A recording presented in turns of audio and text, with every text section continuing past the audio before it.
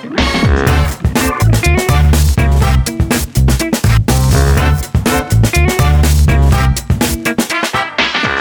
all, and welcome back to the RAC Podcast. Now is a great time to check out our last episode where we spoke with Kristen Taylor about her recent graduation from the nursing program and her new rewarding career.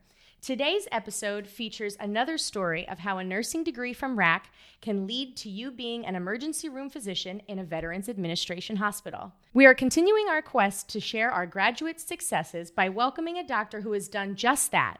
Please welcome Dr. Debra Hermany. Hello. Welcome. Thank you for being with us today. You're welcome. So I'd love to start at the beginning, and you have to tell me, what was RAC like when you attended school here? Well, I was here from 1976 to 1978, and RAC was located in the Riverside School, elementary school at that time, and we had 4 modular buildings behind the school that were the nursing program. Thinking all of them belonged to us, but I'm not sure exactly. Anyway, so we did all our classes and our own library. We had our own library, and all of our educators were in those buildings. So I only actually had one class in the Riverside School building, and that was anatomy and physiology. The rest of my classes I had previously taken at private college before I came to RAC, so I didn't need to repeat those.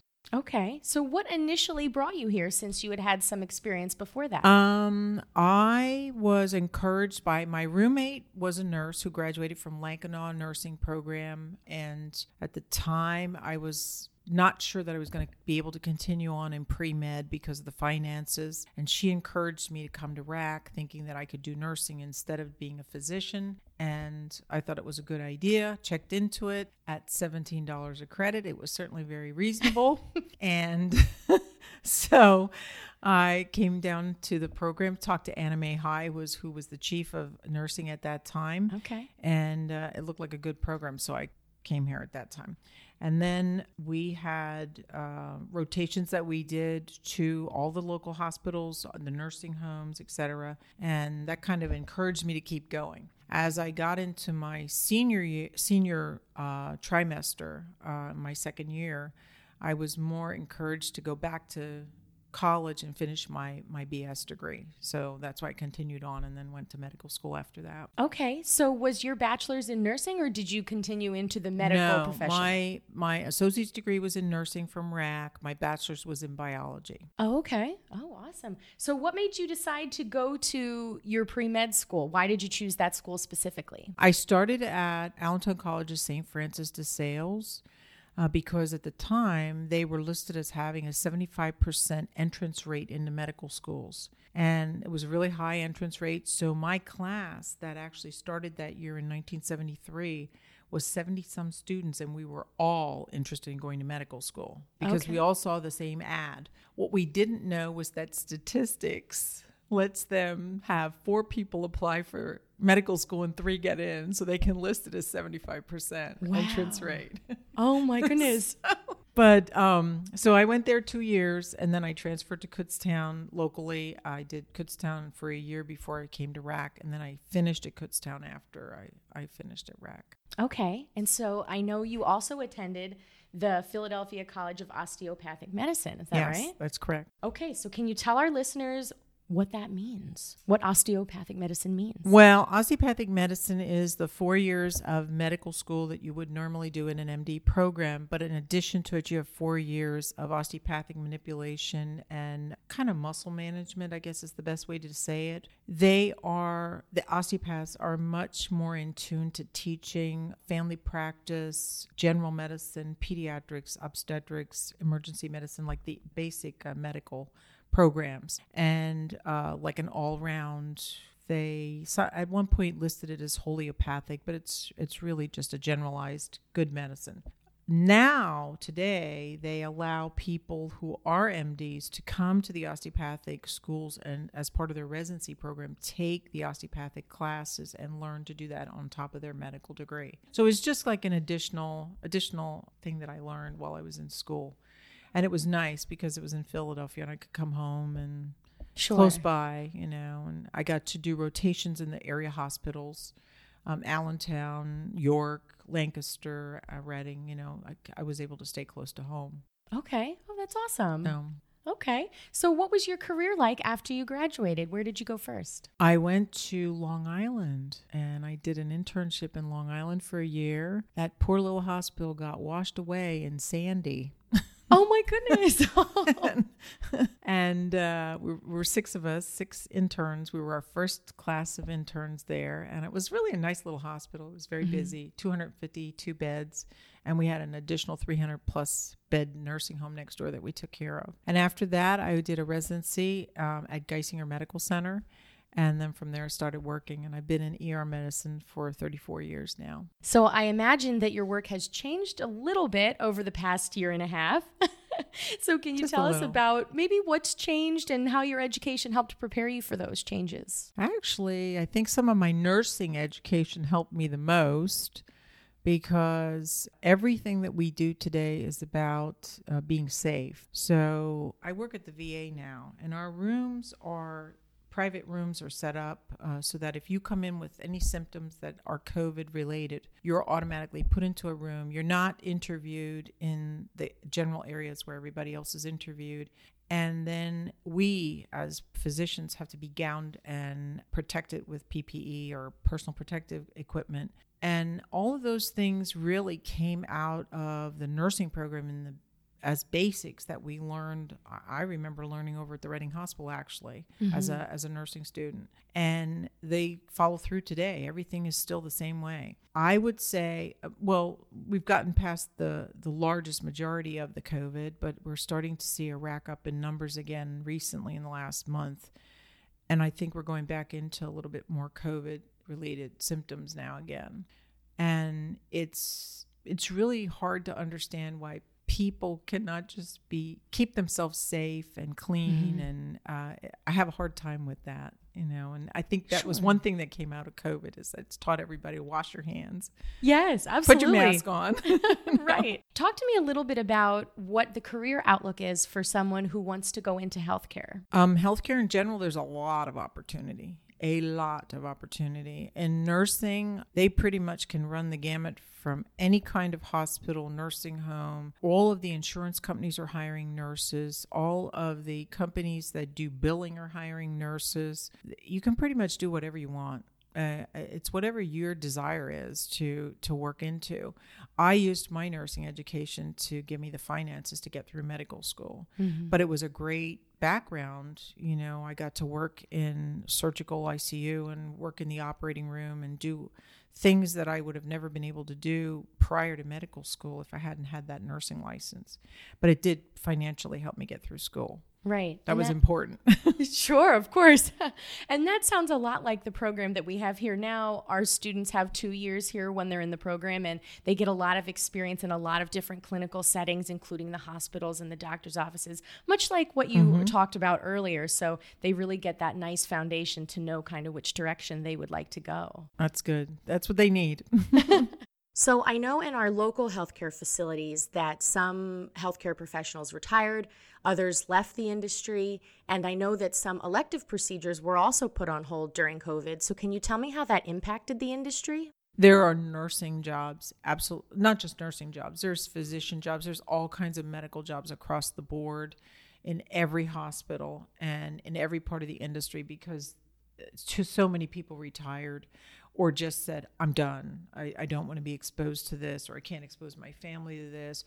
Or in some cases, I had nurses who had to quit because they had nobody to take care of their children at home because the kids weren't going to school. So all those things, everything has to the wheels have to go back into motion again before it's going to catch up. And it's going to take a long time. How long do you think that will last? I would say you're going to look at about 10 years before you're going to be back to where we were. Yeah. And it's the way it happens. It's the way life is. I work in the urgent care now for Reading per diem, and we see a lot of our urgent cares are packed. They're packed full of people.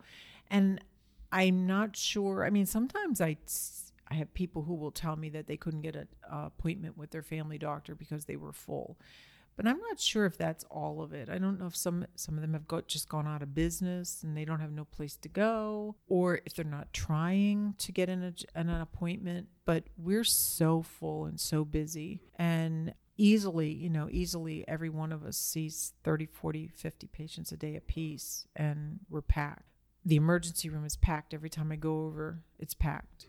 So I don't know what the difference is. I personally don't know why all of a sudden all the people aren't going back to their primary care if they just aren't there. As far as the elective surgeries and things were put on hold. That was put on the back burner, of course, for almost a year. And slowly they started to go back to the surgeries. I think pretty much they're operating back to close to normal schedules. Of course, everything has to be on an appointment time. Everything you get done, lab work, appointment time. You can't just walk in and wait in line anymore. And that's just to protect everybody. But I think overall it's going to probably give us about 10 years before we're going to go back to where we were. It's unfortunate, but there's not enough help. We can't open departments. Every single hospital that I talk to, they have to rotate departments that are closed because they don't have nursing staff, and they desperately need them. And I know that the nursing school, the graduates coming out of the nursing school are going right into jobs. When I graduated from school, you had to work 2 years on a general floor before they were going to give you any opportunity to work in a bigger area like the OR or the ER or ICU. You needed 2 years of general education and time, mostly to get yourself settled, learn the medicines, learn a routine, learn the computer or the paperwork, whatever it was you had to learn. And then once you got yourself settled, then they could try to move you up into more expansive areas. Now they just don't have that kind of time. They don't have the luxury of that time, and they're moving them faster into more involved areas, step down units and cardiology units and stuff like that. And they kind of have to teach them on the run. So does that mean their orientation process has changed a little bit? Like you said, they would normally have 2 years of to learn their basic skills and get those honed in. It has. And I think you still get 6 months of orientation no matter where you go. That's pretty much standard in the industry. But I think they really do move you faster into areas where they really need you. They need the people in those areas to function. So they move them along faster. So as you know, this is our 50th anniversary year. So do you have a message that you'd like to share with our campus community and Dr. Looney on this occasion? I think that they've done a great job over the last 50 years. I've come back to take computer classes here, and I've been in the Schmidt Center multiple times for classes and gotten to speak to some of the students there. And I think that overall, there's a lot of opportunity here. I've looked at the booklets that come out when they get ready to start the new semesters, and I see that there's a lot of opportunity there for people to get into programs that I never even knew existed. I think that overall the school has done a great job. I hope that they continue on. I think they provide a good background for a lot of people in this area, and it's reasonably priced. Some people can't. Right. Some people can't travel. Some people have families. Whatever their instance is, I think it gives them a good opportunity to stay here and be able to move forward. When I was at the Schmidt Center, I got the ability to talk to a lot of guys who come to school in the evenings, working during the daytime, and they're advancing themselves in their careers at the jobs that they already have. And it's nice to see that. I definitely agree with you. I think that one of the things we excel here at RAC in particular is meeting people in the community exactly where they are. So if they've been out of the workforce, or if they've been out of school, or maybe they're just out of high school, or they have families or jobs or other responsibilities, we really have programs, short-term and long-term, that meet those needs and help them get that education that they need to be successful. I agree. Just on a final note, what advice would you give to our listeners and any maybe future doctors about their careers and education? Just keep the nose to the grindstone. You can do it. There are always going to be stumbling blocks, no matter where you go, no matter what you do in life. You're going to come up to things that you'd never expected. And you just have to teach yourself a way to get around it, and you can keep on moving forward. I see a lot of people who go back to school after they've been out working for a while, have a family, etc., and they do very, very well. And I think for the most part, at least I saw that at PCOM, if you had a little bit of a background where you had a job and had a family or whatever, knew this is what you really wanted to do, you had a better chance of getting in than somebody just fresh out of school, that never had any experience. So I think if you keep moving, you can go forward very easily. That's great advice. Thank you for sharing. Sure. Thank you so much for being here. Absolutely. I really appreciate it. And it was really interesting talking to you and hearing about your career path and everything. And always good to talk to another alumni. Yep.